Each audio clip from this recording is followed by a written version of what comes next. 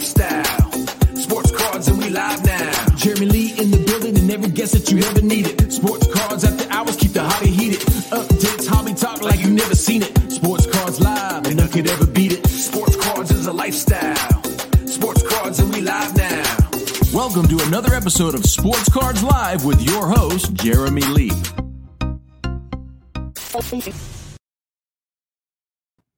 All right, everybody, here we go. Welcome to episode number 115 of Sports Cards Live. It is Saturday night, September the 25th, 2021, and my name is Jeremy Lee.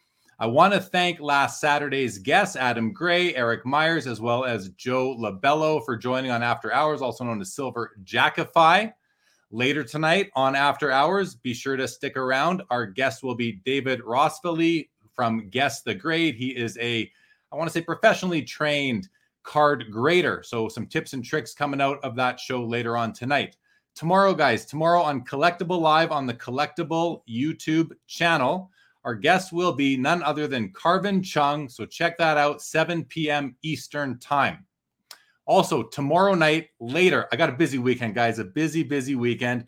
Tomorrow night on this channel at 10 o'clock Eastern, I'm going to be hosting an F1 Topps Dynasty break, 50 plus boxes. Should be really exciting. Carvin will also be joining there, as well as my friend Steven, whose boxes these are, and he's looking forward to breaking them with all of us. So that should be a lot of fun. Also want to let everybody know, next Saturday on the show, our guest will be PSA's lead evaluator, Michael Osaki, and Slab Shelf's John Bear on The Late Show.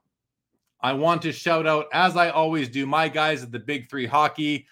Check them out on Instagram. They're on the ticker right now. They recently acquired the one-of-one gold precious metal gems, Connor McDavid from the Skybox Metal Universe. So pretty happy and excited for Karn and crew over there. Anyway, check them out. Also want to shout out, make sure everybody is aware, the Sport Card Expo in Toronto, November 11th to 14th. I will be there. I cannot wait. We are well overdue for an expo. I also want to shout out Whatnot and congratulate them on their Series C capital raise. Way to go, guys. And I want to shout out all the podcast listeners. You know, I appreciate you. Thank you so much for tuning in. And then all of the subscribers and watchers of this show, just past 3,700 subscribers. Want to thank you all very much. If you are not yet subscribed, please go ahead and hit that subscribe button. I greatly appreciate it. As always, everybody, tonight, your comments, your questions are in play. So don't be shy. Let's see what you got. And let's now get to tonight's guest. He worked at the NBA for 10 and a half years before landing at Goldin Auctions in April of this year. His favorite teams are the Red Sox, Celtics, Bruins, and Patriots. His favorite athletes, Kevin Garnett, Paul Pierce, Tom Brady, Pedro Martinez, and Ken Griffey Jr. He is originally from Boston, Massachusetts, currently hailing from New York City, New York. Let's bring him out. Sam Farber, welcome to Sports Cards Live. How you doing, man? I'm good, man. Thanks for having me. That was a nice intro. That might have been my best intro. I feel like I'm ready to box. Right. That's it. As if you're walking into the boxing ring. That's how I try to do it. And well, glad to have you, Sam. You know, obviously, as you know, I've had the boss, Ken Goldin's been on the show a couple times, but it's nice to have somebody else from Goldin who's sort of more, I guess, behind the scenes, sort of running things. And obviously, I know Ken is very involved, but it's good to have someone else and hear another perspective on the hobby and on the auction landscape these days. So before we get into it, why don't you tell us a bit about yourself, your history in the hobby? Yeah, so I grew up in Massachusetts, as you mentioned in the intro. And for anybody who's from Massachusetts or the greater New England area, sports is religion there. It really is. It's the lifeblood of the whole region. And my family was no exception. We were absolutely obsessed. And so I grew up just completely obsessed with sports and, you know, the Red Sox, the Pats, and the Celtics. And my dad was a lover of memorabilia, is a lover of memorabilia to this day.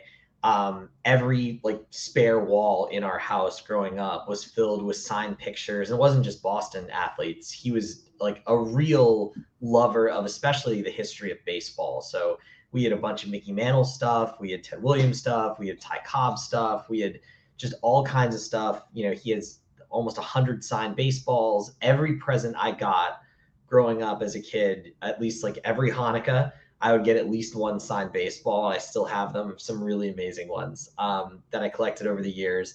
And I was, hugely into baseball cards, which again, my father instilled in me. And I think honestly, so I'm 34. My dad, is in his mid 60s now, but I think a lot of it was, unfortunately probably created some of the junk era, but a lot of my dad's, inspiration to get me into cards probably came from the fact that, like so many of his contemporaries, he didn't treat his Mickey Mantle and Roger Maris cards very well as a kid. His parents threw them out. And so, literally when I was born until, I left their house, every year he'd buy me a complete top set. He would, buy me sealed wax. So he taught me the love of collecting and taught me the love of, baseball cards and memorabilia and the history of the game. So it's very much instilled in me and part of who I am. So it's not super surprising in hindsight that I ended up finding the hobby, at some point in my career. And we'll get to how you got to Goldin, because the story is pretty interesting and exciting. But before we do that, I'm curious. So your father, sports fan, what is he happy that you're working in the hobby now full time? Is he more interested in your obviously your last job was very interesting too, but has his interest in this current job, is it sort of more keen now towards the collectibles? I think so. He was definitely very interested in my last job because we had season tickets to the Celtics growing up, and he is a huge NBA fan. But I think being in this job actually made him like fall in love again with a lot of the collectibles that he has. So I think he's like keenly interested in both, but I think he was interested in them for different reasons. But yeah, I mean, he definitely, has sort of like reinvigorated his collecting and like that little bug that's in him. But he's definitely incredibly excited about it. Yeah, it's super cool. I'm excited about it for you myself. So, okay, I want to get into your journey, if you will. But before we do, let's let a few more people pour in here, and let's go to the comments and just say hello to the audience. We got Troy here. We got Studios back as always. Frank, good evening to you. Dennis, we got Jeff, JW Fulcher, episode 115. Great to have you. Lapper in the house. Jason Pringle, we got Joe. Pringle drove for 14 hours today. I'm glad you made it home for the show, Jason. Yes, Jordan, we will be breaking 50 boxes of F1 Topps Dynasty tomorrow night. I won't be breaking it. Others will be, but we'll be doing it on this channel. Global, good evening. Tom Bullard, good evening. Scott Mahadi, good evening. We got Spurs cards. We got Rich Frank. We got Pittsburgh. Anthony, how are you? Jeffrey Hart, Rich Frank, Tom Bullard again. We got Mike Wick, good evening, and Studio throws a tip my way. Thank you very much. Can't complain about that. Much appreciated. Michael Corbley, good evening to you. Yamwax in the house, always good to see you, Corey. And Rich Frank says 3 outs. Dress up, slam. Diego showed up. Good evening, Rich and Daniel. Foul 5 ball in the house, and Daniel Busby been waiting all day. That last 30 minutes is the longest. Well, I'm glad you are here. Joe Perot says, welcome, Sam. I know it was before your time, but must have been some Fisk 1975 Game 6 ALCS home run discussions in your house. Oh, yeah. I had a little CD-ROM that had some of the greatest moments in baseball history. And that was prominently featured. I still remember the call. It's terrific. Definitely before my time, but I was definitely, taught to love that moment for sure. Unfortunately, everything that happened after that moment wasn't so great, but that moment itself was. For sure. Okay, man. Well, listen, let's get into it. So you just came off of a 10.5-year stint working at the NBA, the National Basketball Association. So before we talk about the job, how did you get the job there, and kind of where were you? Were you right out of college when you started? How did that all come together for you? Yeah, so I went to Penn in Philadelphia. I graduated in 2009. In 2009, there was a massive economic recession. It was a terrible job market. Everybody in my family's a doctor. I'm obviously not a doctor. I didn't have a lot of fantastic career advice at that point, especially given the job economy that I was entering. And so I took the first job that I was offered at the time, which was at a really small pharmaceutical consulting and advertising company. And I figured, hey, if I'm not going to be a doctor, at least maybe I'll enjoy the business of medicine. And so that was what led me there, and also, frankly, just opportunity. And I quickly realized I didn't love that industry at all. I wasn't very happy at the job. The thing that I've loved most in this world my whole life was sports. And everyone told me it's aspirational, it's difficult, good luck, kid. And there was this moment I remember it vividly, about, I'd say end of May, my first year of working. And the thing about academia is that in academia, there's a beginning and an end, right? Everything is finite. So if you don't like a class, the semester ends. You don't like a whole year, you're like, my 10th grade year, that's awkward. It's an awkward year. I don't want to be there anymore. Well, guess what? You'll eventually have summer break and you'll come back into a new year. So there's always this progression that happens, and there's a finite end to everything. And I had this moment where I was really unhappy, and it was at the end of what would have been a semester. And I realized, oh my God, this isn't going to end. This just goes on forever. Like this is like an endless semester. And I thought, you know what? I had it was not a midlife crisis. It was, maybe a quarter life crisis, whatever it was. I was like, you know what? If I'm going to have to get up and do something every day, and that thing is never going to end, it better be something I enjoy doing. So that was the moment where I decided that I was going to try and go for this dream of being in sports. And it was really rocky at first. I basically didn't know anybody. And so I just cold emailed a bunch of people. I chased people into elevators who would come and visit our office if they had any connection that I possibly knew to sports. And one day I saw a Facebook message from a friend from college, and it just said, "Who wants to work at the NBA?" And he worked at Goldman Sachs. He was an investment banker. And so I hit him up and I said, yeah, I'd love to work at the NBA. Like, you work at Goldman Sachs. What can you do for me? And he said, he's like, look, my boss has a friend from college who's an executive there. I don't know anything about the job. I don't know if you're qualified. I don't really know who she is, but I'm going to give you her email address and you can just email her and see what happens. So I did. So I emailed her and I waited. I didn't get a response. And a couple of days later, I got a call from human resources at the NBA saying, hey, would you be interested in coming in for an interview for a position? And so I did. And the position was for the marketing role for what was at the time called the Development League, the minor league, and sort of a side dash of social media, because social media was first, was just sort of taking hold for businesses at that time. It was 2010. So I did this interview. I think the interview went well. I met the woman who was friends with, my friend's boss. Turns out she had also gone to Penn, so we had that connection. I think that's why it caught her eye.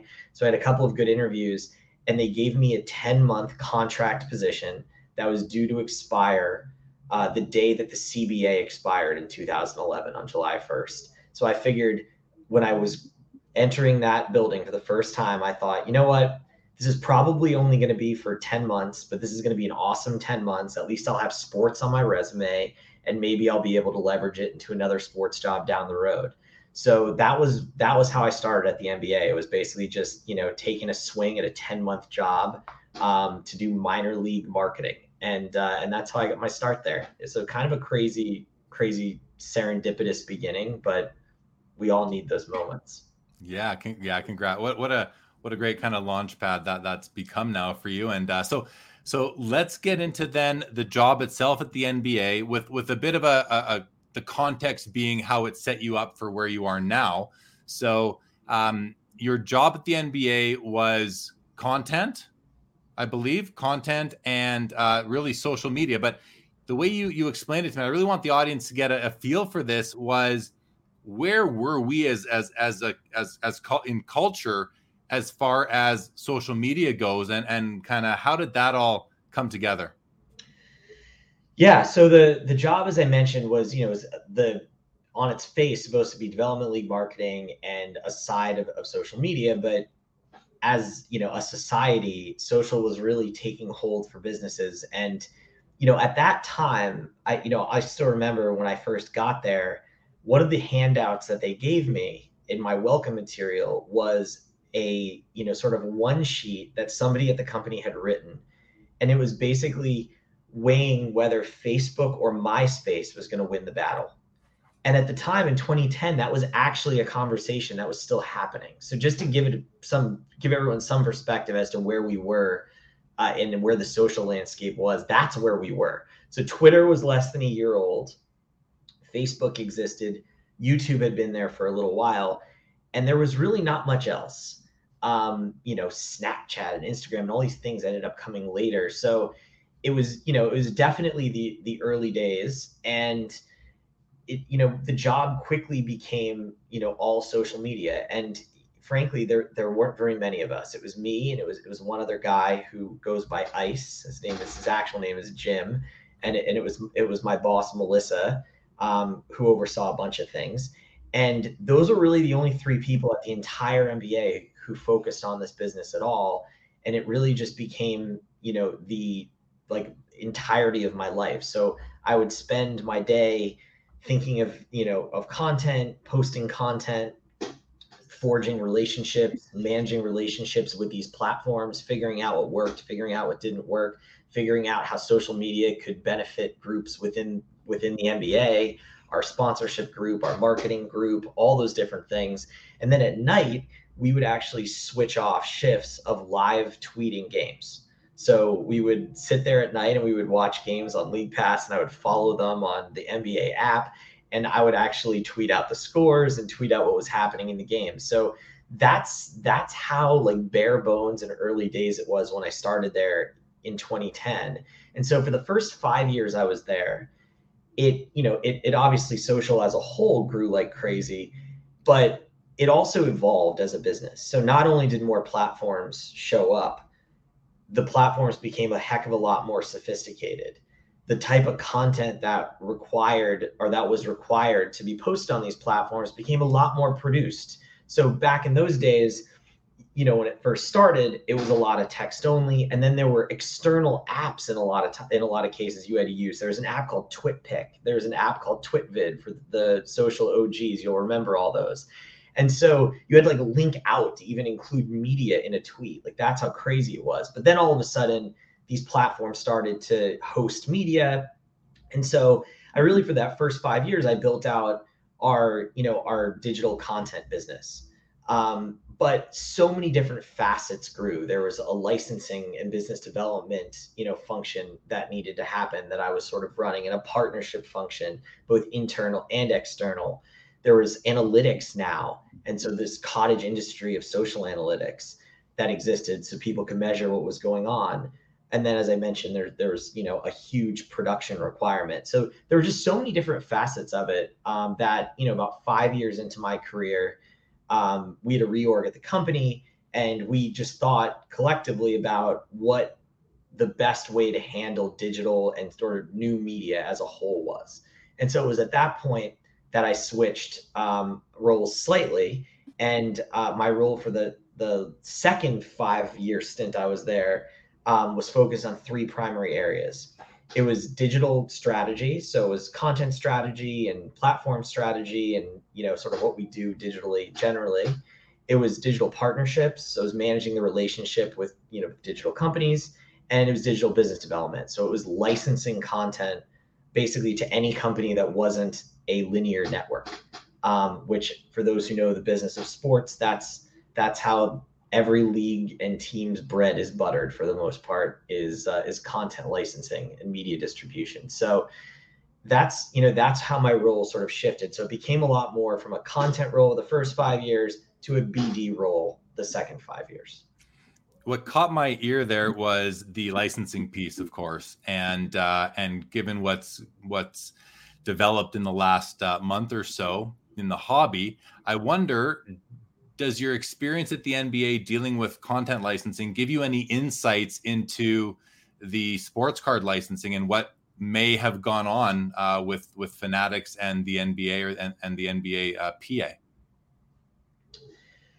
I mean, look, like on their face, like licensing deals are licensing deals, right? I mean, so every relationship is unique, every relationship is complicated, and at the end of the day, it comes down to like leverage and competition. So I had dealt with Fanatics a little bit when I was there, but mostly at arm's length. I collaborated with them on a couple of different things, but I wasn't the one who led that relationship.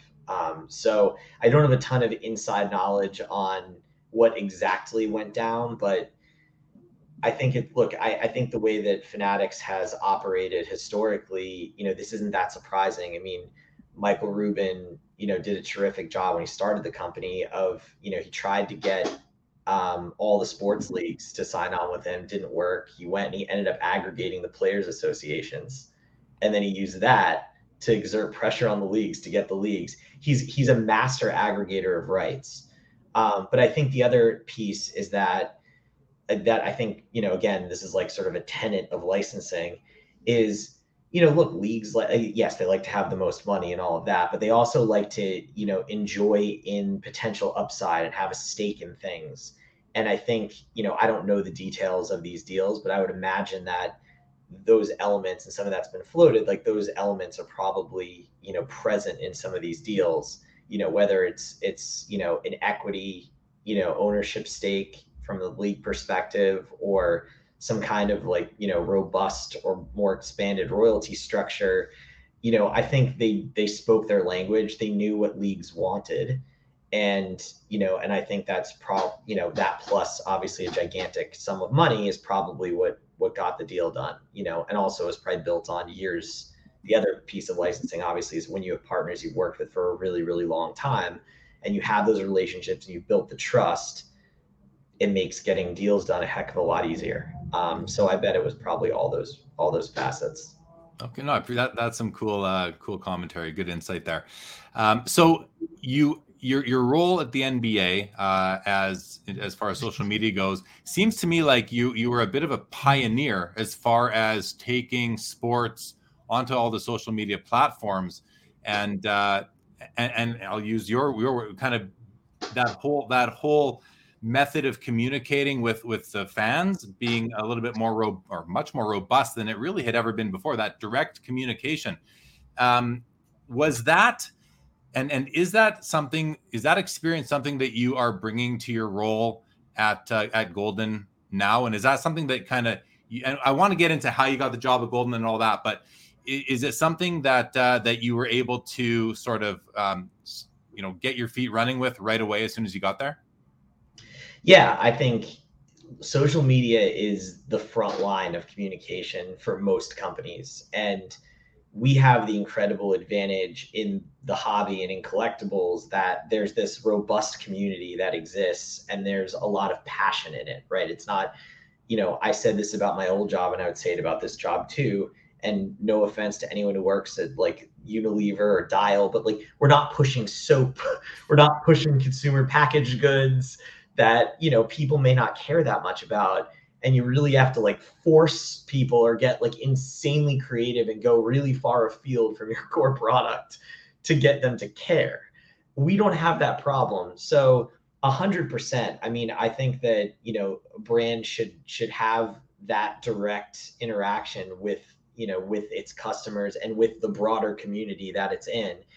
And so, look, we're still like, I've been at this job now for just about 5 months, and we're still sort of figuring out what exactly our voice is going to be and what our content mix is going to be. What you'll see from us is that I do want it to be conversational. I do want us to share things that are going on more broadly. You'll see some user-generated content on our feeds. I want to be a part of the community. I want to be a part of the broader conversation. And then I also want to, obviously further the goals of Goldin as a business as well. And it's achieving that balance. That's really the art of this. But that's sort of that is what we did at the NBA. It was, being a part of the conversation. I would always say, especially with Twitter with the NBA, which has a really special relationship. And I'm sure my friend TJ, who runs Sports There, isn't watching, but he and I were in many panels together, and we would always say that, NBA Twitter was like a living, breathing thing, and the NBA wasn't the thing that was driving it. It was just a participant. It was a participant in this living conversation, this community that existed that was bigger than it. Even though it was a primary voice, it was a significant voice. I feel that way about the hobby. I feel that way about collectibles. I want us to be a part of the broader conversation. We aren't the whole conversation, but we should participate in it and be a part of it and be a steward of it. So yeah, I think to answer your question, absolutely. I take a lot of those same principles and apply them here. I like how you said that, at Goldin, we're trying to find our voice and determine what that's going to be. But I need to let you know that Ken Goldin has found his voice in the hobby. Certainly not. That statement does not apply to Ken. It doesn't apply to Ken. A voice. Ken's a separate entity from Goldin Auctions. Yes. For sure.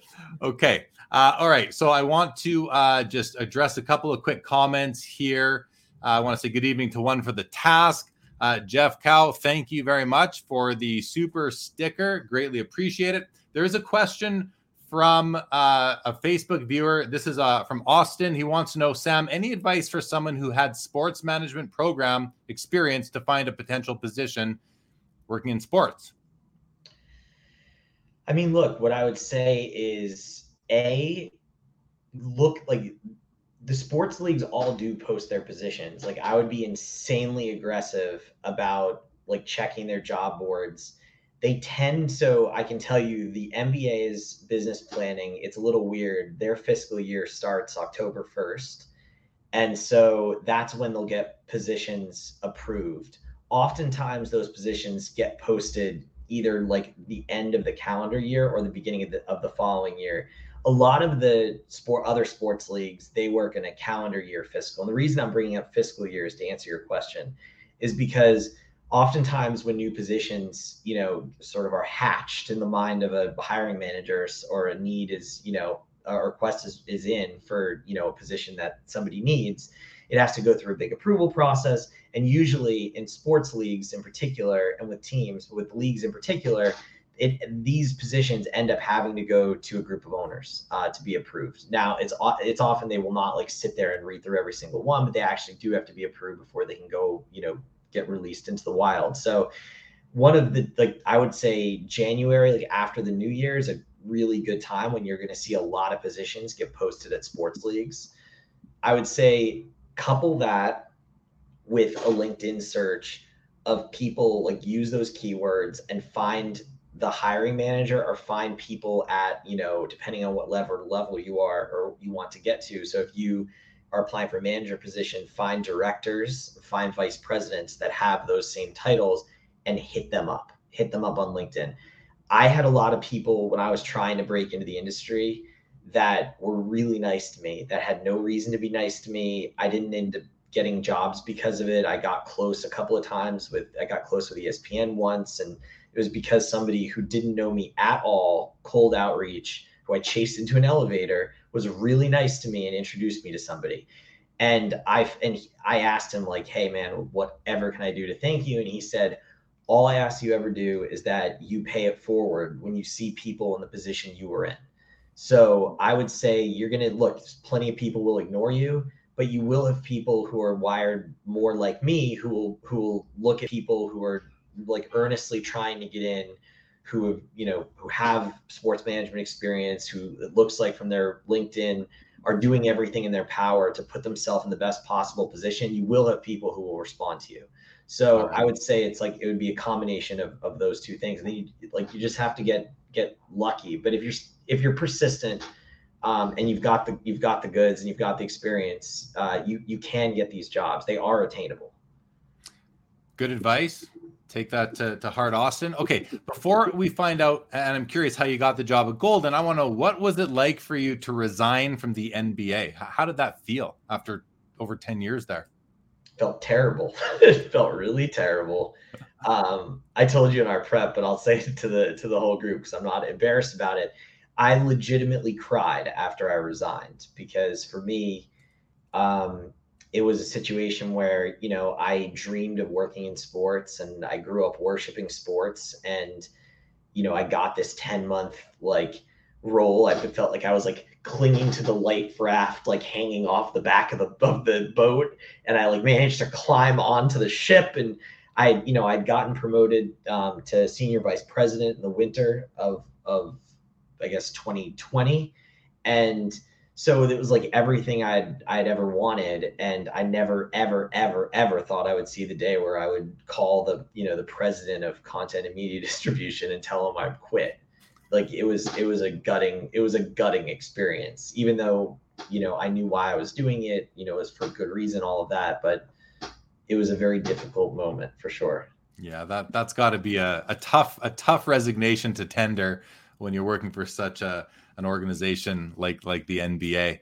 So let's now talk about your job at Goldin Auctions, and how did you get the job?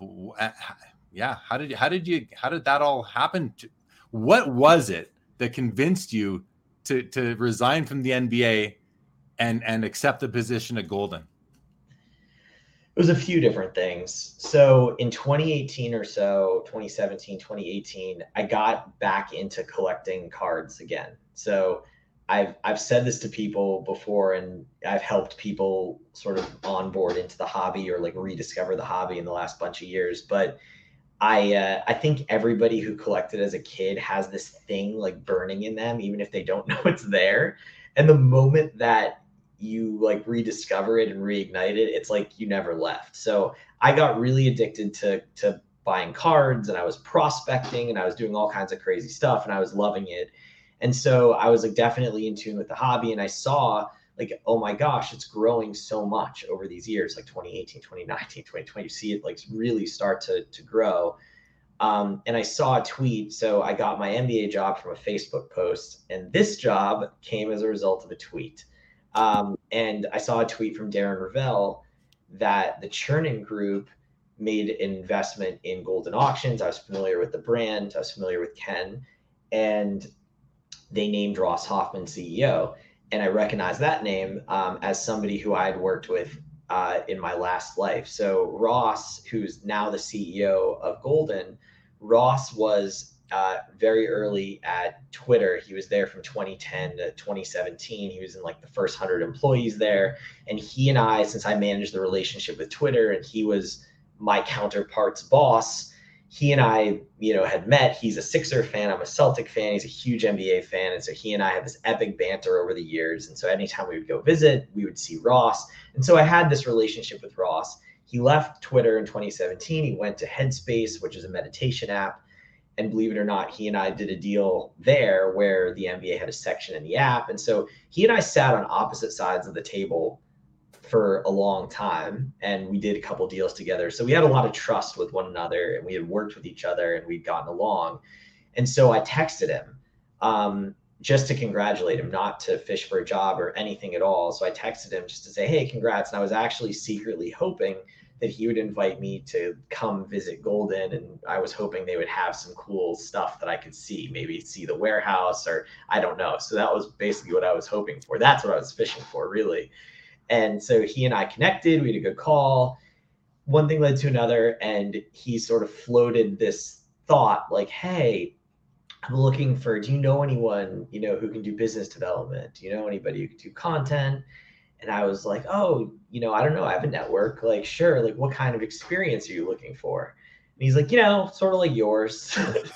and I was like, oh, okay. So I noodled on it, and I thought, I probably have to be the one to, maybe he wasn't trying to put me in an awkward position or whatever it was. So I noodled on it, and I went back to him and I said, hey, I'm interested in finding out more about the role. And that's ultimately how I got interested in it and how I got exposed to the role. But like, what convinced me to go over the edge there?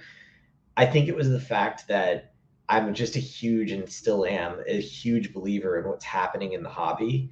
And I was so juiced up at the time, even when I saw the TCG investment, about institutional money coming into this hobby. I was like, oh my God, there's so much money being spent.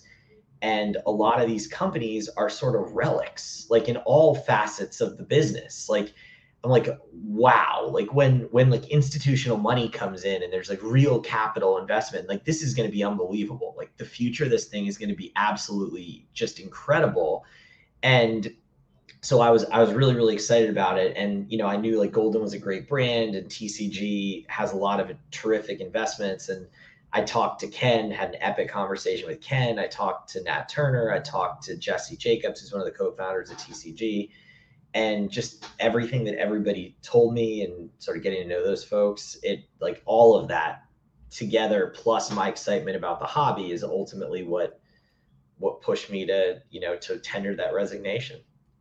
Oh, well.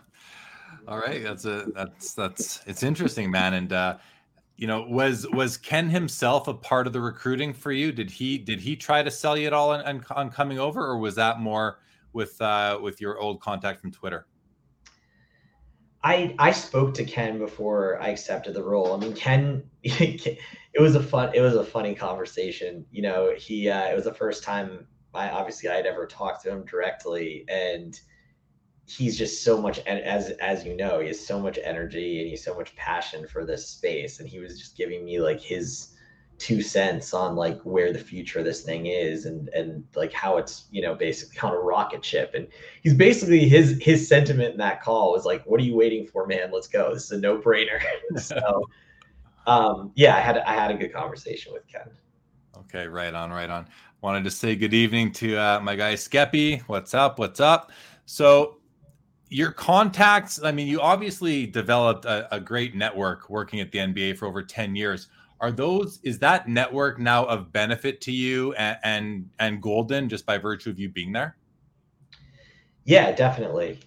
We're in sports, which, I have a tremendous network in. So I think, sports is a very like insular community. And I've met people, from all different facets of the community over the years that I've definitely called upon now, when I'm thinking about different deals and, there are consignment opportunities with athletes and with teams and leagues and things of that nature. So 100%, but it's also, relationships in venture, relationships in technology. There's all kinds of different relationships that, that I've forged over the years at the NBA that definitely are incredibly helpful today.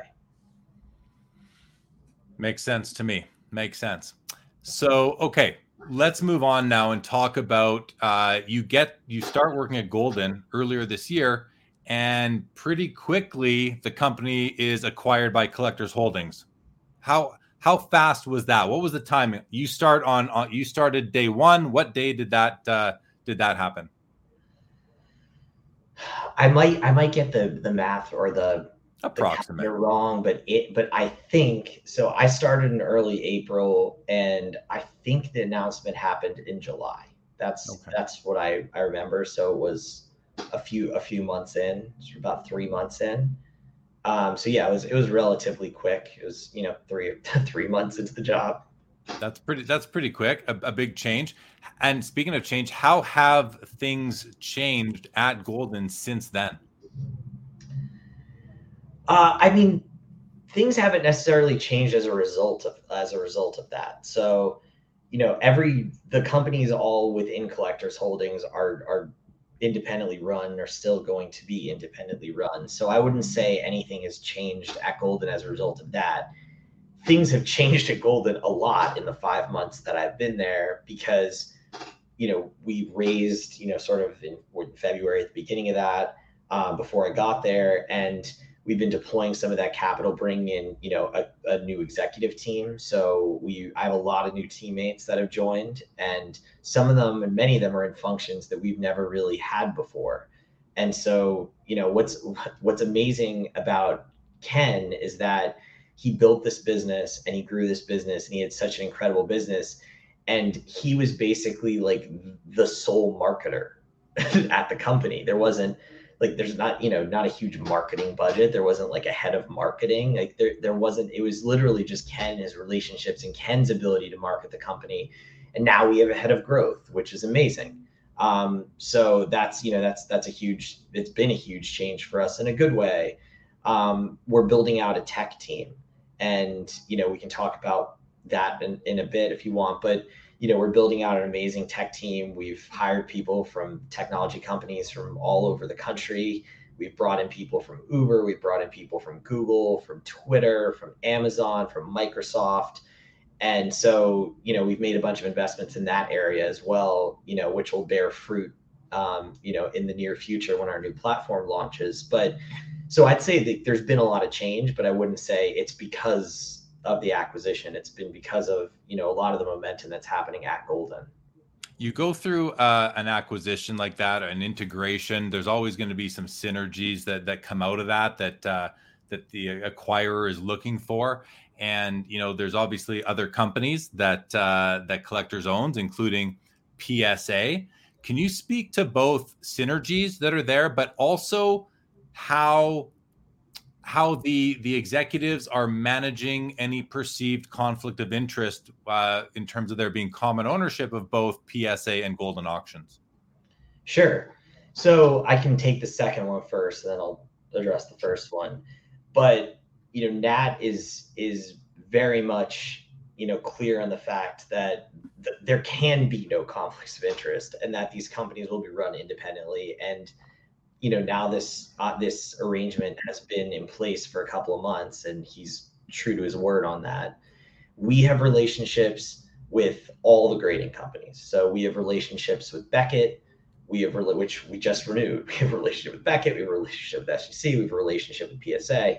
Just as PSA has relationships with some of our competitors, if you get a box from PSA, it oftentimes has advertising on it, and that is not Goldin advertising. It's our competitors. It's I just got a box back from them a few weeks ago. It was like green and StockX all over it. So there's both companies are independently run, and if more M&A does happen in the future, that same principle will apply, and that's something that's really important. That's something that's been preached from the top of the company all the way down from day one.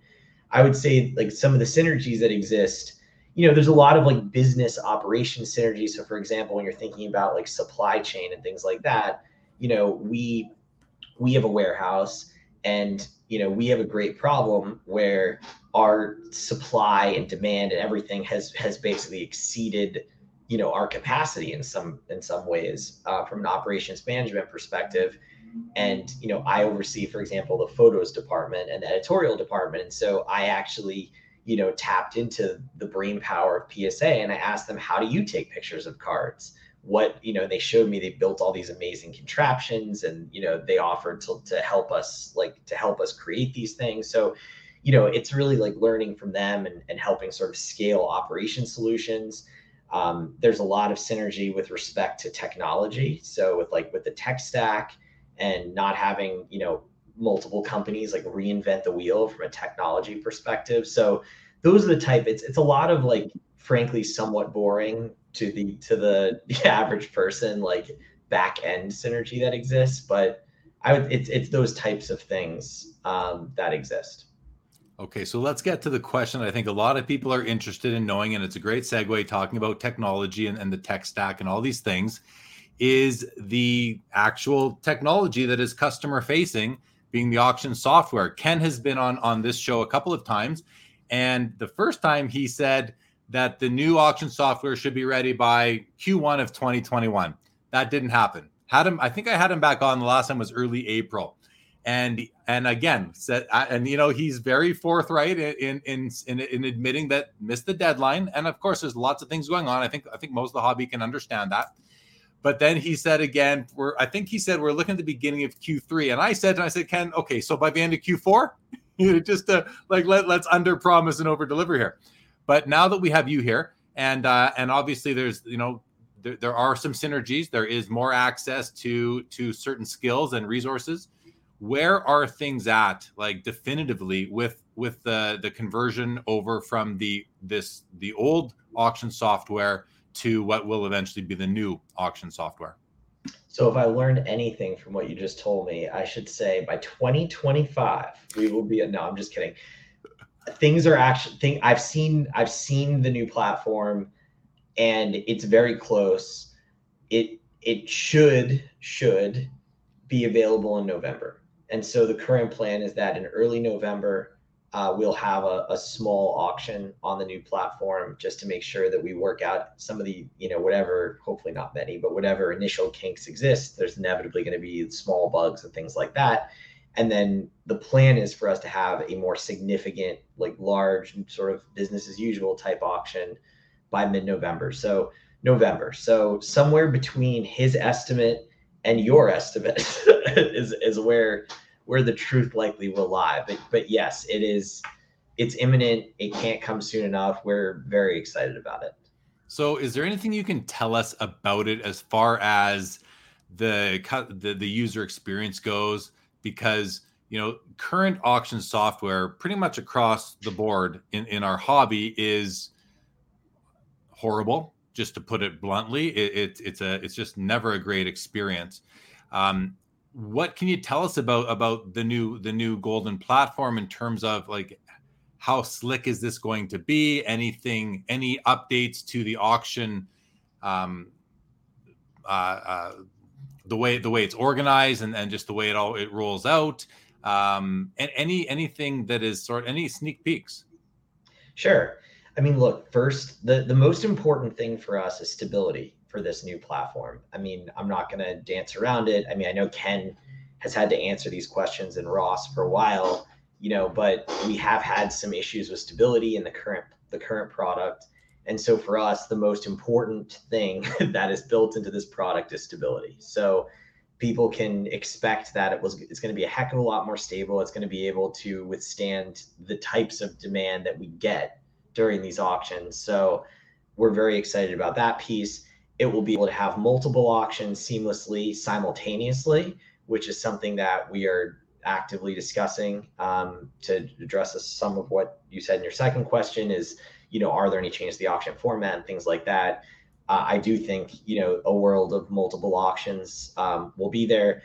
This probably won't be a day one thing, but will be like among the very first things available shortly after will be things like buy it now and non-auction purchase opportunities.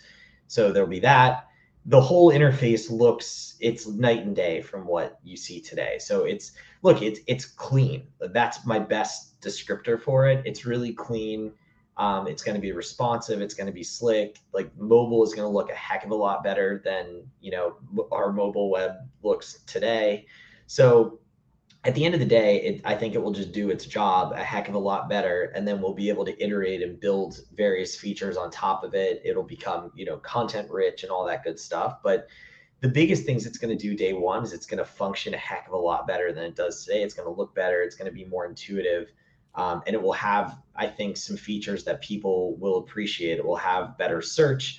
It'll have structured data. So people will be able to, easily sort things by certain terms. Things will be tagged appropriate. Like it's just going to be a lot easier to navigate, to watch things, to sort by, number of watchers or activity or sort of number of views, or like there's going to be a lot more ways that people are going to be able to search and discover things. So that's my preview of what you're going to get with this new platform. So what's going to happen is as soon as it releases for that first auction, that first sort of test auction, you as Goldin Auctions is going to receive a slew of comments from users that they'll really be constructive criticism, but they'll be disguised as criticism. And something that I really think is just the way things work nowadays is that, you need to get this thing out there so that you can hear those comments and you can find out, what your priorities should be as far as what's phase two, because phase one is going to be easy, bare bones. I mean, I would think it's going to be, let's get it out there. Let's test the stability of this thing, but let's then be open to what the hobby wants in terms of tweaks here and tweaks there to make it even better. And I guess, do you guys have this thing wireframed all the way out, or is the approach going to be, let's get it out there and then see what we do next? We have a pretty extensive backlog of things that won't be available at launch that will be available, shortly thereafter. And we have prioritized some of those things.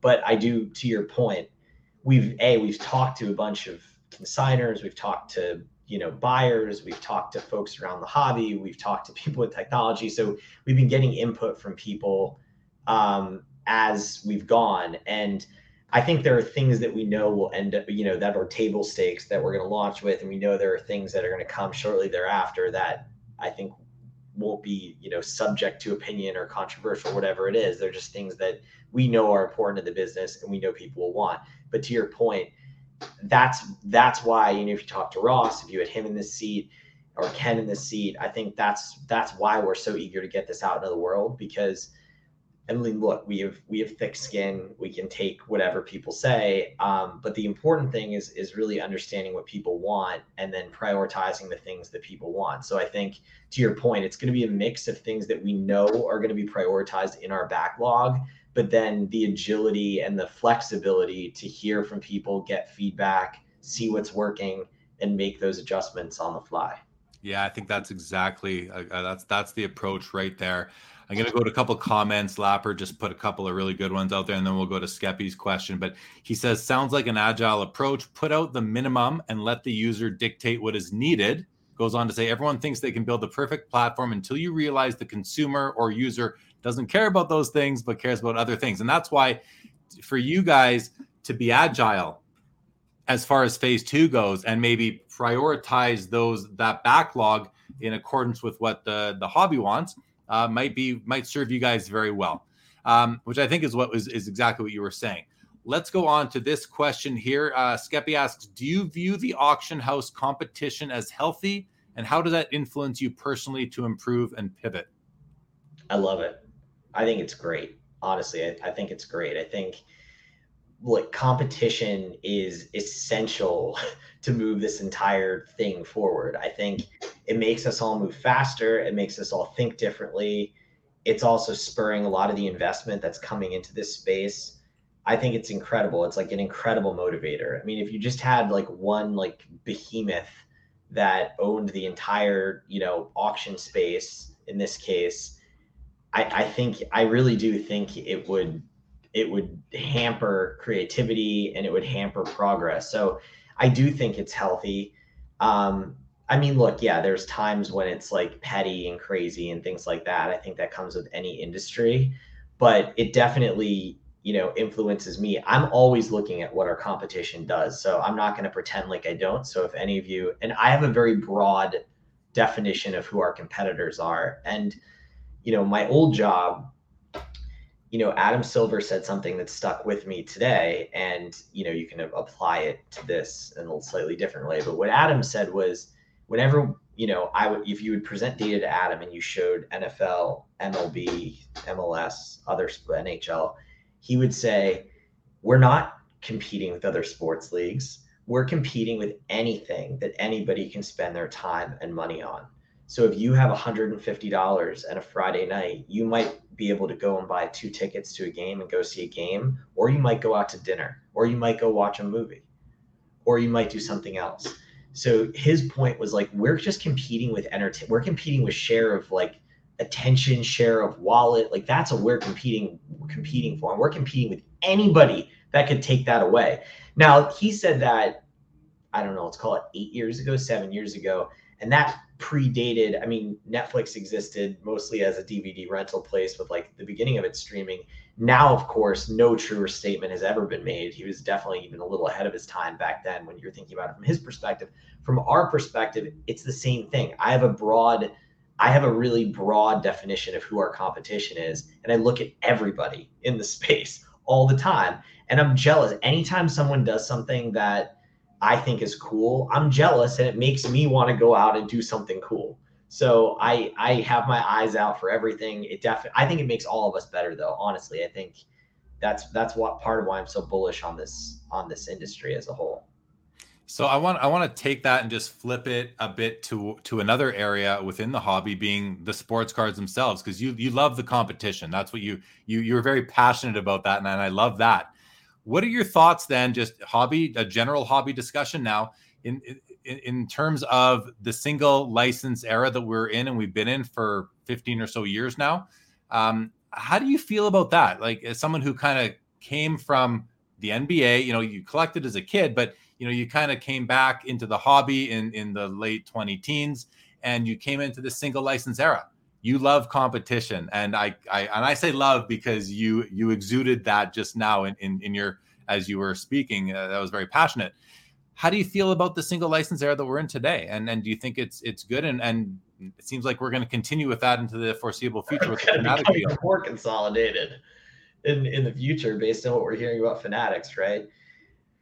I mean, look, I honestly think it cuts both ways. I do think that it affects, I think it does affect, creativity and affects progress in some respects. I mean, these two companies that exist today, like, are monopolies of each sport, each sports or each IP holder's sports cards. And that's, and that kind of stinks. And sometimes, I think we could all probably pick instances where, things haven't moved quite where they should, or mistakes have been made, or, it might be nice to have an alternative in there. Like, there are times I've definitely thought that. On the other hand, I definitely know, why it happened. And when you came out of the junk era, I mean, there was a period where there was the opposite problem, where you had so many licensees, and the leagues at that point just wanted the money. So they just, whoever had a check, they would just take the check and say, sure, you can make cards too. And it just created this insanity where everybody was overproducing, but there was also way too many cooks in the kitchen, way too many, companies out there that were making cards of, every different sports IP. So I look, there's no, there's in that particular space, there's no perfect answer for it.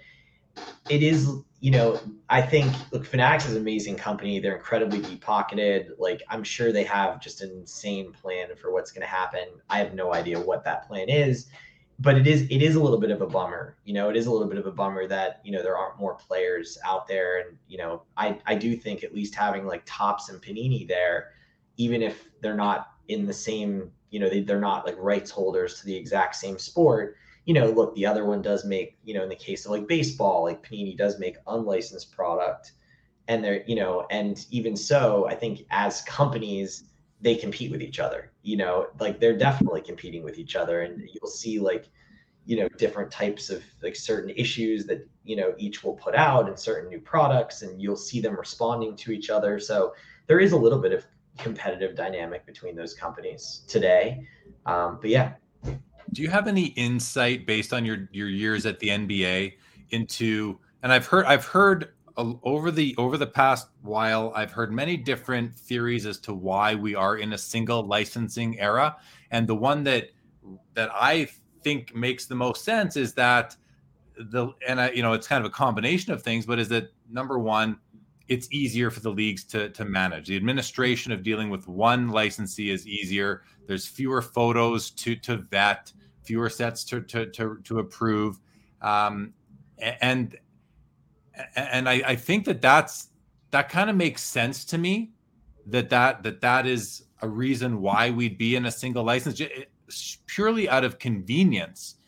But then I thought to myself, well, now I said this a year ago, the hobby's blown up. If there was ever a time for there to be competition in the hobby, now's the time, because the leagues must be noticing what's going on, and why not expand their revenue? It only makes business sense. Now, I didn't think it would go to one monster coming in and taking everything for 10x the prior deal, but that was another plausible situation that seems to have happened.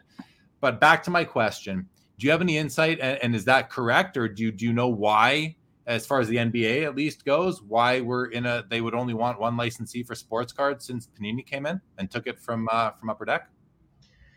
Look, I don't have insight into what the genesis of this, single license deal with Panini was. I would be very surprised, however, if they were motivated primarily by convenience. That would not be the NBA that I worked at. At the end of the day, if it made business sense for there to be more than one, then they would staff accordingly. So honestly, it comes down to the fact, usually you get favorable terms. Exclusivity comes with a hefty premium, really does. It comes with a very hefty premium. And usually, and look, Fanatics is showing you that again.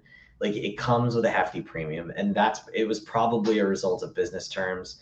I mean, at the end of the day, like, look, ESPN and, so Disney as a whole and Warner Media are, they share, they're co-exclusive, but there's a reason why, like, live linear network games are not just everywhere, right? Like, you can make the same argument. They could license. Why aren't they licensing also to CBS? Why aren't they licensing to NBC anymore? Why aren't they licensing to whatever? Like, you could make the same argument there. The business terms often dictate what they do. So, and at the end of the day, I think, look, they are weighing different things, but I would say convenience are probably, in my guess, would be near the bottom of the list. Now, maybe when the deal happened, and this wasn't that huge of a revenue generator for the league, maybe it factored in because they were like, well, how many people do we need running this business that's like a rounding error in the revenues of the league as a whole? Okay, it's easier for us to only have the one. But again, I would be surprised personally if that were the primary motive for there being only one licensee. I never thought that made much sense. You nailed it when you said if there's more business there, we will staff up. They would have staffed up, of course. And that was my argument a year ago, was if there's more business there, they'll hire a paralegal. They'll hire another lawyer internally, whatever it takes to do it. You're not going to leave money on the table at the cost of a salary, especially if it's big. But what my biggest takeaway to your comments there were, and I don't think it's not like a surprise or new information, but when you said that exclusivity comes at a hefty premium, because where my mind goes when I think of a hefty premium is that, well, now that hefty premium needs to either be saved somewhere or revenues have to grow. And I think the hobby at large will argue, okay, so that's why we have what a lot of people consider to be overprinting. And that's why we maybe don't have as much design innovation, because maybe we're not paying the designers as much, and those sorts of things. And I'm not saying that's the case because I don't work behind those closed doors, but a lot of people do think that's the case. And I just wonder if the exclusivity and the hefty premium based on the exclusivity is what has kind of caused there to be so many hobbyists that are just kind of tired of what they consider to be the same old thing. Now, for me, I've seen innovation every year out of card companies. I think a lot of people just they notice that the base sets don't look very different year to year, like Prism, for example, or whatever it may be. But any thoughts on that? Look, I think there's an element of truth to it. I mean, I've also seen innovation come out of card sets, and these card companies have certainly innovated, and you see a bunch of new different products, and you see some of them have gone, both of them have tried their hand at NFTs. And look, when you talk about just the physical cards, I do think you've seen some innovation there, but it's just the nature of the beast. And I can bring you right back to sports media. Has watching a sports game as a game experience on linear television changed that much in the last however many years, 10 years, 20 years? Has it? I mean, I really don't think it has. Like, and that's, we used to have these conversations all the time. And when I was, when I left, like this again, like sports media is the thing I know the most about in the world.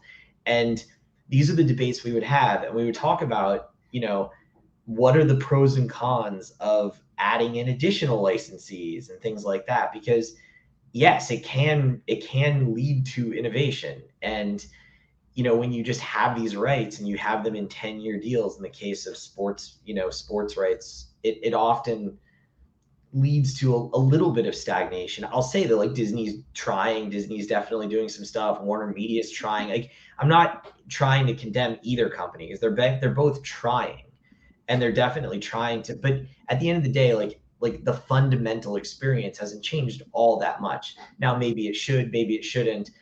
I do think, if there were if you went to the opposite extreme, it probably wouldn't be, it would probably be kind of a cruddy user experience in some ways. You wouldn't know where to find games on a given night. And it might not fetch the highest nut for the biggest nut from a revenue perspective for the league.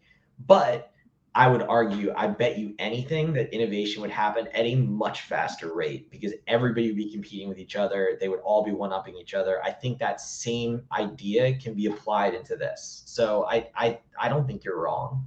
No. Yeah. Well, appreciate the comments. Tony Sin wants to let you know that, wow, that is a sexy shirt Sam is rocking. Where can we buy that same shirt? Thanks for the comment. We can leave it at that, Sam. You don't need to reply. I'm flattered that you like the shirt. Yeah. I think it's a Bonobo shirt. I think I think that's what it is, but I don't remember, to be honest with you. I don't buy clothes that often. All right. I don't buy clothes very often either. I go to the National and I'm set after the National with all the shirts that you get there. Yeah. That's where I do my annual t-shirt shopping. Let's talk about Ken Goldin for a second. We see Ken he's been on this show. He's on other shows. He does his Instagram Live now that he's really kind of committed to a Thursday night schedule. And so we, as the audience, the hobby, we see him that way. You work with him now. Is he the same guy at the office on a daily basis as he is when he's out in public? There's only one. There's one Ken. Ken comes in one flavor and one speed, and it's like very intense. So yes, he's the same in the office. He's the same when you talk to him on the phone. He's the same, he's the same on Instagram Live. He's the same everywhere. So yeah, there's just one Ken.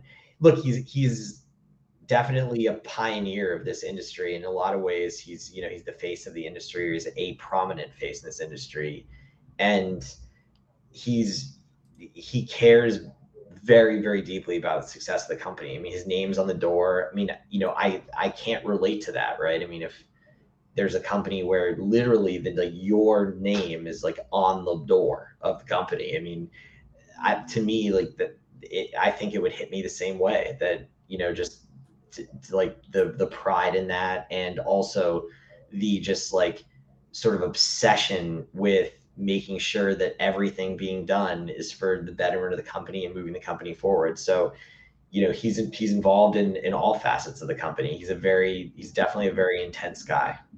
And so tell us a little bit about the show that's going to be starting to film in November, I think you mentioned. And before you do, so I was fortunate to actually, where you and I met, Sam, in person was at the National in August, at what has become I forget, the Goldin One of One dinner, I think it was labeled. Yeah. Is that right? And yes. And I ended up on the guest list. Very grateful for that. And at the end of the night, I approached you and introduced myself and talked about having you on the show and this and that.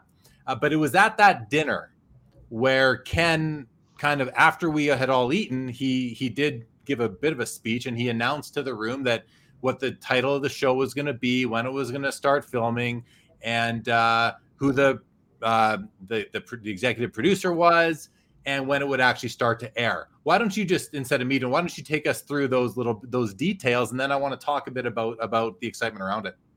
Sure. I can give you every detail. I'm not supposed to disclose the platform on which it will air yet. There has to be an announcement for that. But the show, it's called The Goldin Touch, and it essentially, is look at not just like Ken's life and the life of the business, but it really, each episode gets into the sort of the quest for a rare, piece of memorabilia or a rare card, or that item sort of showing up, at our office, in our warehouse, or, being sort of, presented to Ken or presented to one of our consignment folks. It's being created by a company called Wheelhouse, which are famous for creating Pawn Stars. So you can kind of imagine the style, and those folks created that show and put it on the map and made it into the amazing success that it is. So they're definitely the right group to do something like this, and they've done a whole bunch of other stuff and sold shows to all kinds of different networks. It's being directed by Connor Shell, who I knew from my previous life, who was the head of content at ESPN. So, and he left ESPN, a few months ago, and he started his own thing that TCG invests in. But he's, incredible. He created 30 for 30. I mean, he's just, a pioneer in sports media. And so, he'll be involved. Peyton Manning is one of the executive producers and Omaha Production. So it's got basically as great a list of folks as you can have involved in this thing. And I'm really excited about it from, the perspective of the company. Obviously, it's great for our company, terrific for us, and gets our name out there and gets Ken out there and gets some of our employees out there. But I also think it's good for the hobby, because look, if you've got folks that, are just trying to find something to binge on, a potential platform, they, and they discover it, it very well may get somebody back into the hobby that, had forgotten about it, or, just were sort of a little curious, and it may like reignite that in them. So I just think it'll be great to get more exposure for the hobby. So very excited. It films, I believe it starts filming sometime around November, December. And then the air date is TBD, but it'll be 2022. Awesome. And are you expecting there to be like in Pawn Stars, they go into the gold and silver pawn shop and they do their filming right there. That is the set. Is the set going to be the current Goldin Auctions facility? Yes, it will. So it'll take place in a few different places, but yes, there will be. They actually just did a site visit a week or two ago. So yes, it'll be there. There will be some at Ken's house, and there will be some, sort of on the road as the consignment directors and Ken go on, their various adventures, discovering things, picking things up, things like that. One of the things that, Ken has consistently been saying publicly is that, his goal with all of his media appearances is to really grow the pie. And I think you just sort of corroborated that when you said, I think it's going to be good for the hobby overall. And I think that's inevitable to happen, because you're going to, with when Pawn Stars came out and American Pickers and Storage Wars and all these things, so many people got into looking for cool old signs and all sorts of different antiques. If this show catches on mainstream the way that did, and how will it not? Everybody loves sports. Well, most people love sports. So how is it not going to catch on, especially if the director and the production team, hits a home run with this, throws a touchdown, a slam dunk, we can scores a goal, whatever you want to say. I think it's exciting. I can't wait to see it.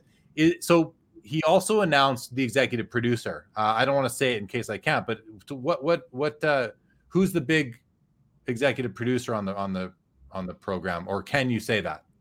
I think it's Peyton Manning is involved in it as well, which we're very excited about. Yeah, between Peyton and between Connor and between Wheelhouse with Brent, like it's just an A+ list of folks involved in the show. So what's Peyton Manning's involvement? Is it just an investment, or is he actually going to have an active role on the show itself? Do you know? I don't know if he'll appear in any episodes. I do know that he's a fan of the hobby. He has a crazy collection of his own stuff that he's amassed over the years, as one would imagine, given how ridiculous his career was. But I have no idea. I'm not even being coy, if I wanted to be, but I don't know if he will appear on an episode or not. No, fair enough. Troy wants to know, at the end of the show, do you have a tribal council to vote out a member? That'd be pretty epic. That'd be pretty fun. No, yes, that'd be pretty epic. Collection SML wants to know, is it going to be on YouTube only or on TV as well? It will be on a platform of some kind, which I cannot announce at the moment, unfortunately. It will be accessible. It'll be on a commonly used distribution platform. So, and to collection, I have no clue, and Sam's being a little cryptic as he has to because I can't announce it. But I do not believe it's meant to be a YouTube. I could be way off on this, but I don't think it's meant to be a YouTube to be its primary distribution. No, it's not a web show. No. Okay. Daniel Busby said if Peyton is involved, it's ESPN, so that's a potential possibility out there for sure. Okay. Here's a question now. You come with some great experience. You're now at Goldin Auctions, a prominent company in the hobby. What are some of the goals, your goals coming in here? You've been for 6 months or so already. I know when you start a new job, you always want to make sure that you keep that job and that you have, and you need goals, right? And any well-run organization has its employees set goals and performance reviews, all these sorts of things. What are some goals that you are setting for yourself in the context of being in your role at Goldin Auctions? I would say, so at Goldin, I have two primary, functions, two different departments. I have business development, partnerships, sort of that bucket.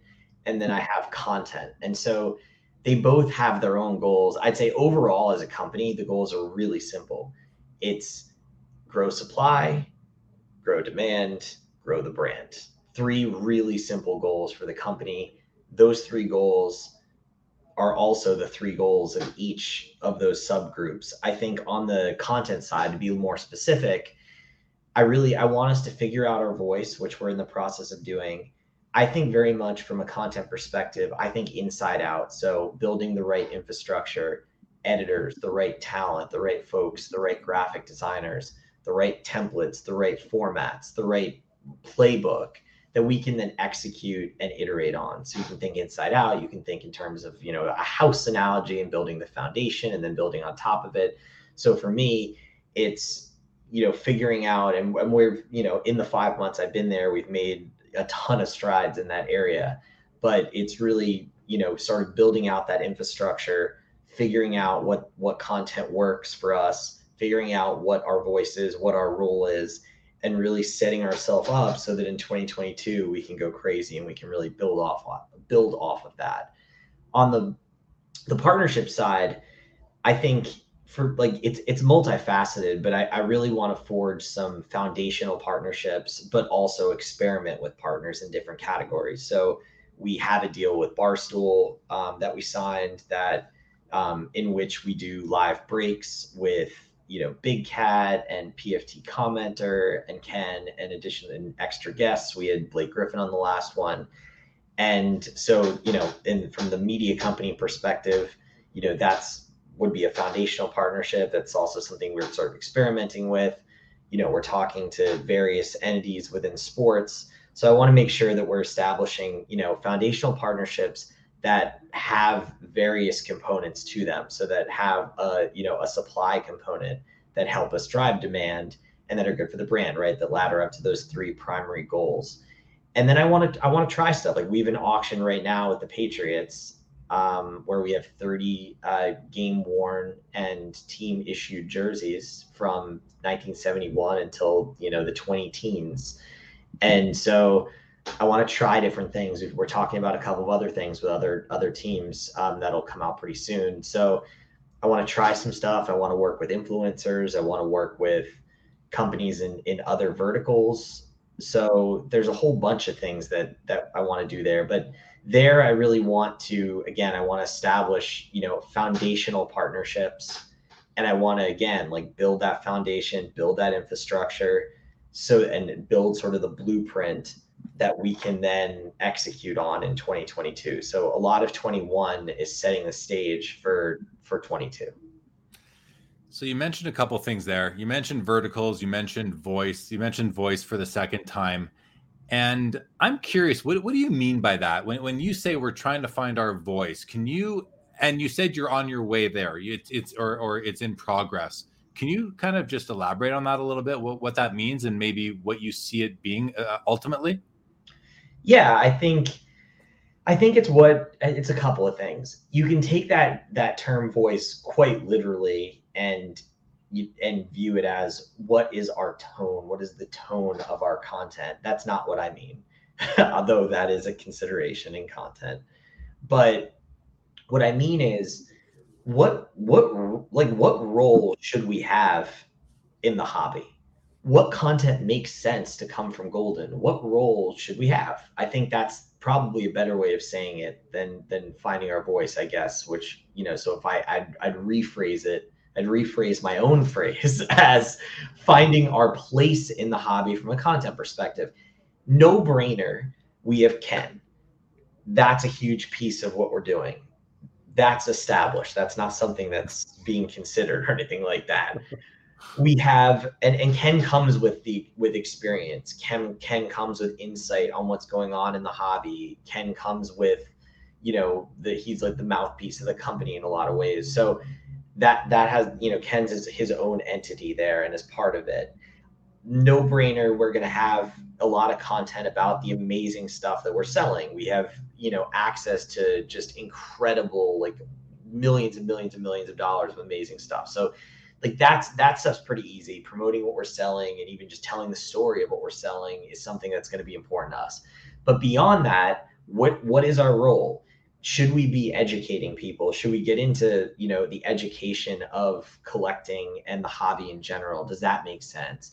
Like at what, just general hobby conversation, debate, that kind of thing? Should we be amplifying, viral moments and things that are happening throughout the hobby? Should we be commenting on what things, people should be investing in or not? I would say for that one, probably not. But that's what I mean by find our voice, is really understand like what the mosaic of our content should look like and what role we occupy within, back to the beginning of the conversation when I talked about NBA Twitter, what role should we occupy in the broader hobby conversation and the broader hobby ecosystem from a content perspective in particular? And that's what we're figuring out, using data, talking to people, using our own expertise. Yeah, great response. I appreciate it. You're not alone in that decision. I mean, I'm working with Collectible, the fractional ownership company, and I'm doing content for them on a contract basis. And I had, I just bring this up because I had their CEO, Ezra Levine, on the show a year ago. And one of the comments he made when I asked him about the future of the company was, he said, we want to be a content hub to it. And I forget his exact words, but he said that, and then they followed through. They're building out their content. So I think I'll set the stage with that, and I'll ask you, and it's sort of a loaded question. I feel like I have an answer myself, but how important then is it for these brands and these companies to build out their content? And how important, like, you're obviously putting a lot of thought into it, but is it important for Goldin to also, or just for Goldin to be a content hub as well? Or can you simply run your business, have Ken do what he does? It's who he is. It comes natural to him. Or do you need to have a bigger content position within the overall hobby? I think it varies for every company. I think every company has their own decision to make on it. We feel one way about it. We feel the answer is yes for Goldin, given Goldin's situation, given our aspirations. We feel the answer is yes to that question, that we should have a rich content experience. However, I don't think that's necessarily the case for everybody. Look, I do think content's important. I think even if all you're going to do is promote whatever your business is, I think doing that in a way that is engaging, in a way that aligns with best practices on whatever medium you're using, whether it's web, whether it's app, whether it's social media, whatever it might be, it's got to be interesting, or else what's the point of doing it if nobody's going to look at it, engage with it, enjoy it at all? And we're in something that everybody is passionate about. I mean, people are buying things. This is, this whole sector is part of, this trend of like passion investing that's going on. And also, people are collectors and they collect. It's called the hobby. A hobby is something you do in your spare time that you're passionate about, that you love to do. Like, no one's like forcing you to do it. This is like how people are spending people are spending their Saturday night, like listening to me babble about this because people love it.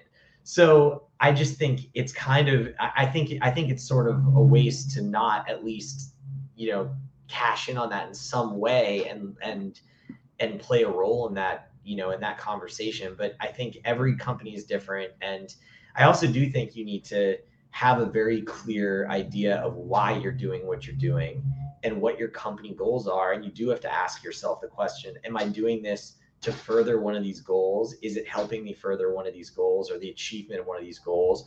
Or is it not? Am I just doing this to do it? Or am I just getting like a bunch of, likes or a bunch of views or a bunch of whatever, and it's not really doing anything for the business?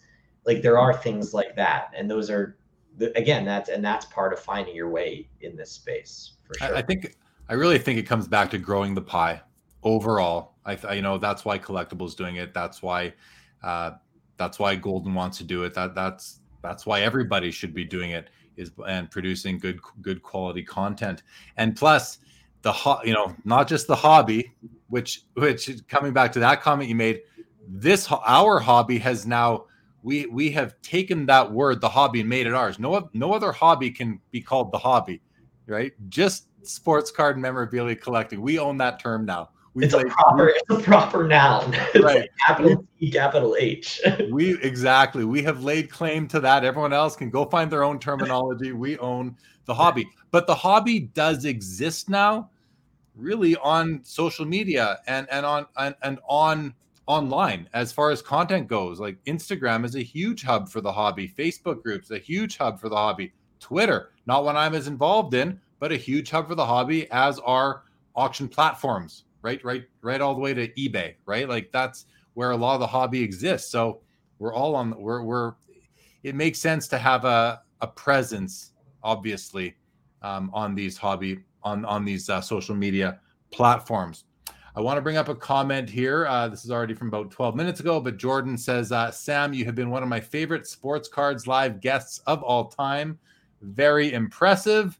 Troy goes on to agree. Very insightful. Just wanted to bring those up because very nice comments, guys. Thank you for posting those up and to share those with Sam. Yeah, he's an articulate, definitely a logical thinker and one sharp dude, no doubt. Adventures Troy says, we love the hobby, no doubt. Duncan Chino, good evening to you. And DR says, I saw a sealed box of Beanie Baby cards at my regional farmers market last week. Interesting. That's great for the young kids for sure. Well, I still have a black garbage bag filled with my childhood Beanie Babies in my parents' attic in Massachusetts. In the off chance that they come back and are a thing, I couldn't live with myself if I threw them out. So they're still okay. If you're going to admit it, I'll admit something very, very similar.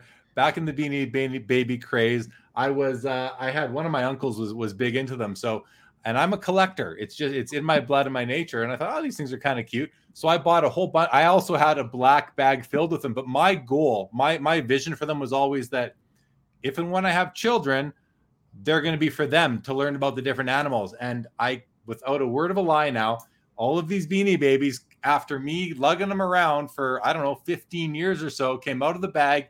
And now they sit on a shelf in my daughter, who's 4.5, in her bedroom. And my son, who's 2.5, always comes to me wherever I might be in the house, grabs my finger and pulls me into her room and makes me lift him up so he can pull them off the shelf. And he kind of licks and like he's looking at a shelf of candy, deciding what he wants. And he picks up this one, picks this one, and then he, puts his body weight so I can put him down. And he runs off and plays with these Beanie Babies. So I am getting excellent value for my investment I made in Beanie Babies, whatever that was, 15, 20 years ago, 20 plus probably at this point. That is the ROI we're here for. That's it. And it's fun. And I love it because that was what I set out to do. I never thought these things were going to be worth a lot of money. If they did, that would have been wonderful. But right now, all those little hang tags, they get torn off as soon as I give them to my kids. So I might have a couple that are worth a few $100. I don't care. Play with the darn thing. It's okay. We got Jay Zolnick from Australia joining us. Welcome, Jay. Welcome, Jonathan Allen. Thank you for joining. So, okay, we're going to wrap this up pretty soon, Sam. This has been a great conversation. Thank you for joining. So, verticals was the other thing that caught my ear there on the last topic. So, what, obviously you guys are doing sports cards and memorabilia. You had a recent auction with some video games and comic books. What other sort of verticals do you see yourselves getting into? I think coins are a huge one. That's one that we're really focused on. It's comics, video games you mentioned, trading card games, which we've historically sold, Pokemon, but I think it's an area that we could expand. We sold a crazy box of Yu-Gi-Oh cards, Magic the Gathering. There's some newer product that people like. NFTs. I think that's a topic. I saw some comments float by about NFTs. It's probably a very loaded topic that probably is would be the subject of another 90 minutes of this type of a conversation. Probably not on this channel though. Yeah, but it's definitely something that has caught everybody's attention. It's something that I was involved in the Top Shot deal when I was at the NBA, and it's definitely something that we're talking about. There's entertainment, Hollywood memorabilia, movie and shows and music memorabilia. I mean, honestly, if someone's collecting it, we want to sell it. We want to be the place that helps people, find or buy and sell the things that they want to collect, the things that they love, things that they're passionate about, things they want to invest in, whatever their reason may be. We want to be that place. And we're always going to, be focused on sports, obviously, as, in addition to all those other things. That's not going anywhere. That's, the origin of Ken's career. And he has a long career in sports that even predated, him working officially in the hobby. But that's part of our identity, but it definitely expansion into other verticals is a huge focus. And I think it's something you can expect from us as we move forward, throughout the rest of, the remaining months of 21. But as you look at our company in the next year, 2, et cetera. Interesting. I want to bring up Jay's next comment here. Could Goldin Auctions possibly venture into the fine art realm, namely paintings of athletes? I mean, fine art is not something we've specifically focused on. It's definitely something that's come up in conversations. I think that's, there's definitely some, I think there are a couple, particularly famous, artists that do paint athletes whose names I cannot produce right now. And perhaps you can, Jay, but I mean, we've sold like one-off paintings of athletes and pictures of athletes. We've sold, art. We sold comic art in our last auction, and comic art is like a whole other form of collectible, which I think is pretty rad. It's the original, art that became the page in the comic book. So that's pretty cool. But we also sold, some of the original pictures from, if you remember the Topps 2020 set that they came out with, we sold some of the original artwork from that, from the artists that took part in that. So there are things like that we've dabbled with. Maybe paintings of athletes or art around athletes is a, more of a sort of a logical step for us. I would be surprised if like fine art was in the, immediate term plan. But hey, I'll never say never. Who knows what the future holds. Yeah, Rich Frank says coins will always carry value. I think that goes without saying. DR says, what about wine? Jeff Hart says sports cards are fine art. Heck yeah. And that's really been a narrative as of late. And I do agree with that. I think it's our generation's art. Okay. And then I just want to address this comment, Birds on a Bat. I appreciate that, Birds on a Bat, but I'll let you know, if you check out the Sports Cards Live YouTube channel, there is a playlist called SCL Elsewhere, and it's all the other shows that I've been on, and I have been a guest on some shows, so you could check that out if you so choose to.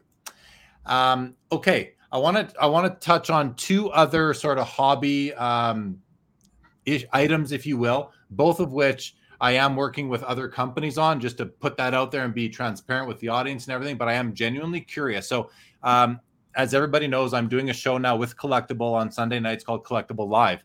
And I want to know your opinion on the fractional ownership approach to the hobby now that has become, a big deal over the past year.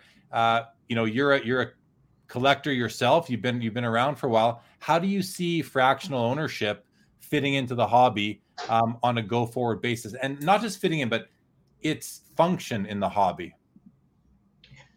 Look, I love it. I think is it for me, is it what I want to do? No, I'm a little old school. Like, I like to have, I don't even like to, we have a vault now. I don't even like to vault my stuff. I like to have it in the cabinet, which you can sort of see right behind me. That's where a lot of my cards are. And I work out of this desk, and in spare moments in my day, I will just look through some of my slabs and things like that.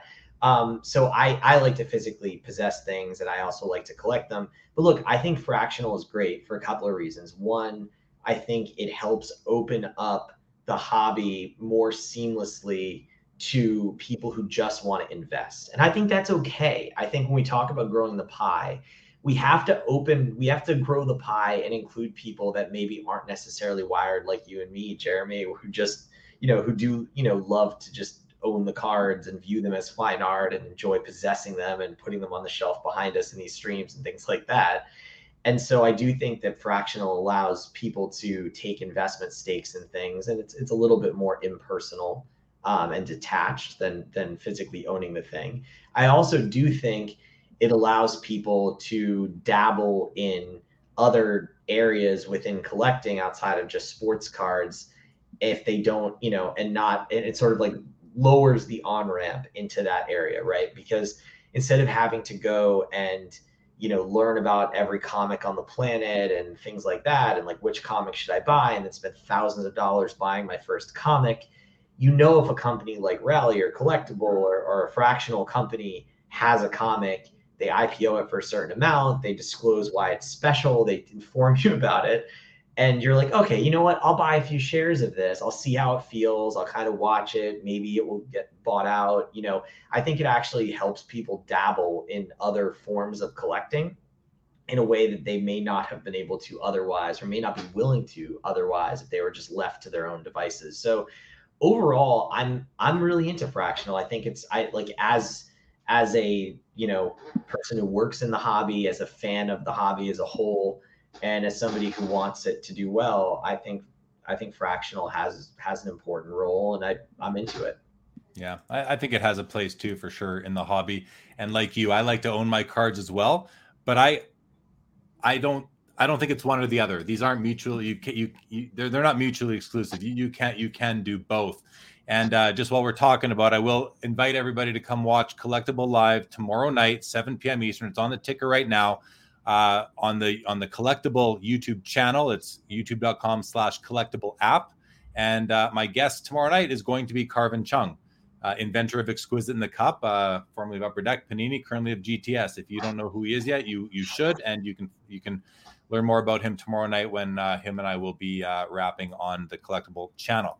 So the next thing I want to ask you about how you think fits into the hobby, and then I'm going to tie these all together, are these live shopping apps. So I am working with Whatnot now. Whatnot is a live shopping app. There is Loop.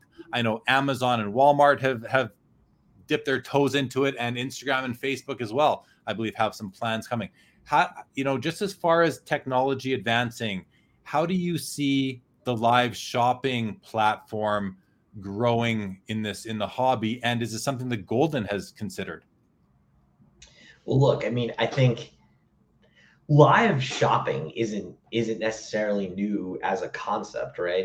Even if you think about just in the TV world, you had QVC, and that's a lot of the origin of Ken, was like he would get up on QVC and sell things.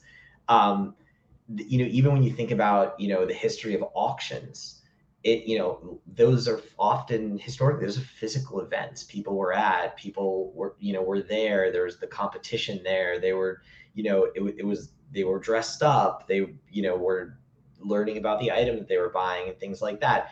So I think there's always been this idea like of content, the fusion of content and commerce, to use, a business sort of platitude. But I think that I'm excited about what Whatnot and Loop and these various companies are doing, because I think it is really powerful, and it brings like an added level of fun to it. I think having someone interesting there who can talk about what they're selling and interact with people while they're buying it and tell them about what it is that they're buying. You can see the bidding happening in real time. You can engage with the people who you're bidding against. In the case of Whatnot, like I find that really fun. I also love the idea that you can just like buy something and like open a pack. Like if I want to just like open a pack virtually right now, I could like go on Loop and open a pack. That's pretty sick. Like that's a really cool, that's an awesome thing. So I'm very excited about where things are going there. I think those two are great. And I know that Amazon is obviously heading there as well, and that makes a ton of sense. And Instagram has been prioritizing shopping now for a couple of years. Instagram shopping is incredibly powerful, and I think they're just scraping the surface of what's possible. And yeah, I mean, I certainly think that all these companies have a really exciting future in this space. As far as we're concerned, I mean, yeah, I think, look, I don't know if we're gonna like go and create a Whatnot or a Loop type experience. I don't think that's in like the immediate plans. Again, I'll never say never at any point in the future. Who knows what will happen down the road? But I do think that there is an important fusion between content and commerce for us. And we've tried some hobby clothes shows. I know you've been involved in some hobby clothes shows as well. I do think there is something to be said for like eventizing, or I'm sorry, auction clothes shows, for eventizing auction clothes and making that into more of an experience for people. We've also, breaking has obviously been a popular thing in the hobby for the last bunch of years. Like that's the same concept here, and we've done a bunch of that. We've dabbled in that in the last few months since I've been here. They've done some stuff even before I got here, and that's definitely something that we're going to continue to explore moving forward. So yeah, I think we definitely see the power of it, and we'll continue to experiment with it. Sounds good.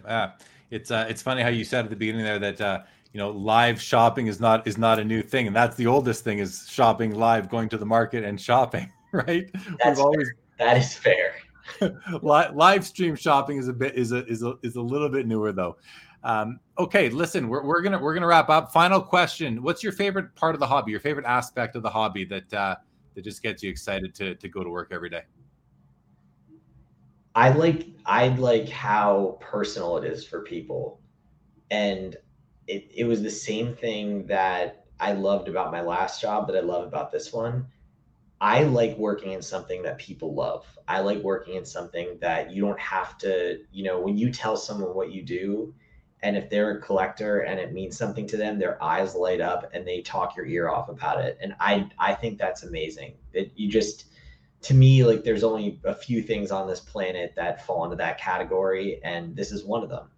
And that's the part that I really love. And we get stories all the time from people who bring things to us to consign, and they'll often tell us the story that goes along with it. And they're like deeply personal stories of what that thing meant to them or meant to somebody in their family. And it's just awesome. And then, on the other side, when people buy stuff, I just love seeing people geek out about the stuff that they buy, whether it's like, they got their hand on something that's been a grail for them, or they completed a collection, or they're going to give it to a kid or a sibling or whatever it might be. So to me, it's just the passion of it that I love.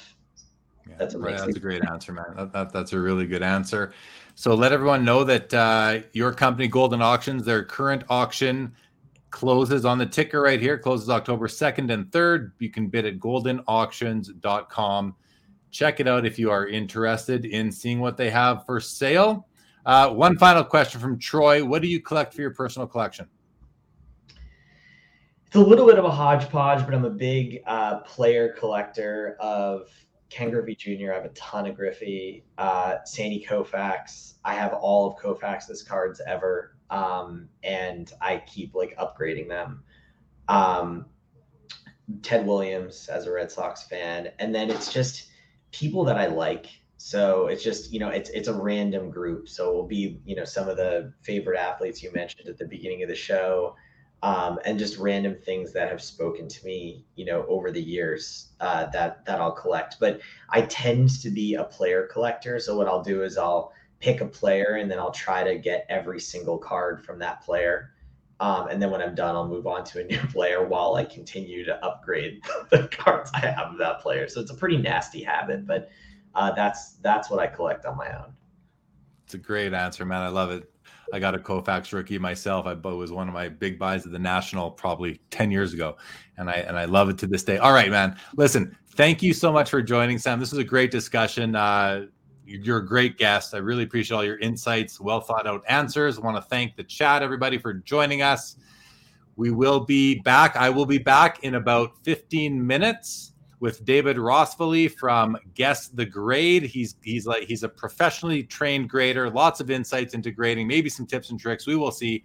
Be sure to join us back. I'm going to take a quick break and then come live again on a new broadcast on the Sports Cards Live channel.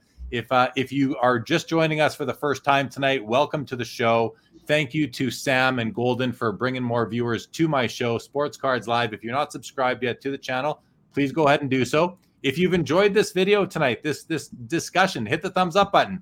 If you haven't enjoyed the video tonight, hit the thumbs up button. Both work for me. Sam, you wait right there. Everybody else, we'll see you in a few minutes with David. David, if you are out there, give me about 12 minutes, but show up in 7. We'll see you in the back room, and back next week with Sports Cards Live again, and tomorrow night on the Collectible YouTube channel, Collectible app with Carvin Chung for Collectible Live at 7 o'clock Eastern. Hope to see you all there. This show is now over. Sam, hang tight. Seeking the truth never gets old. Introducing June's Journey, the free-to-play mobile game that will immerse you in a thrilling murder mystery. Join June Parker as she uncovers hidden objects and clues to solve her sister's death in a beautifully illustrated world set in the Roaring 20s. With new chapters added every week, the excitement never ends.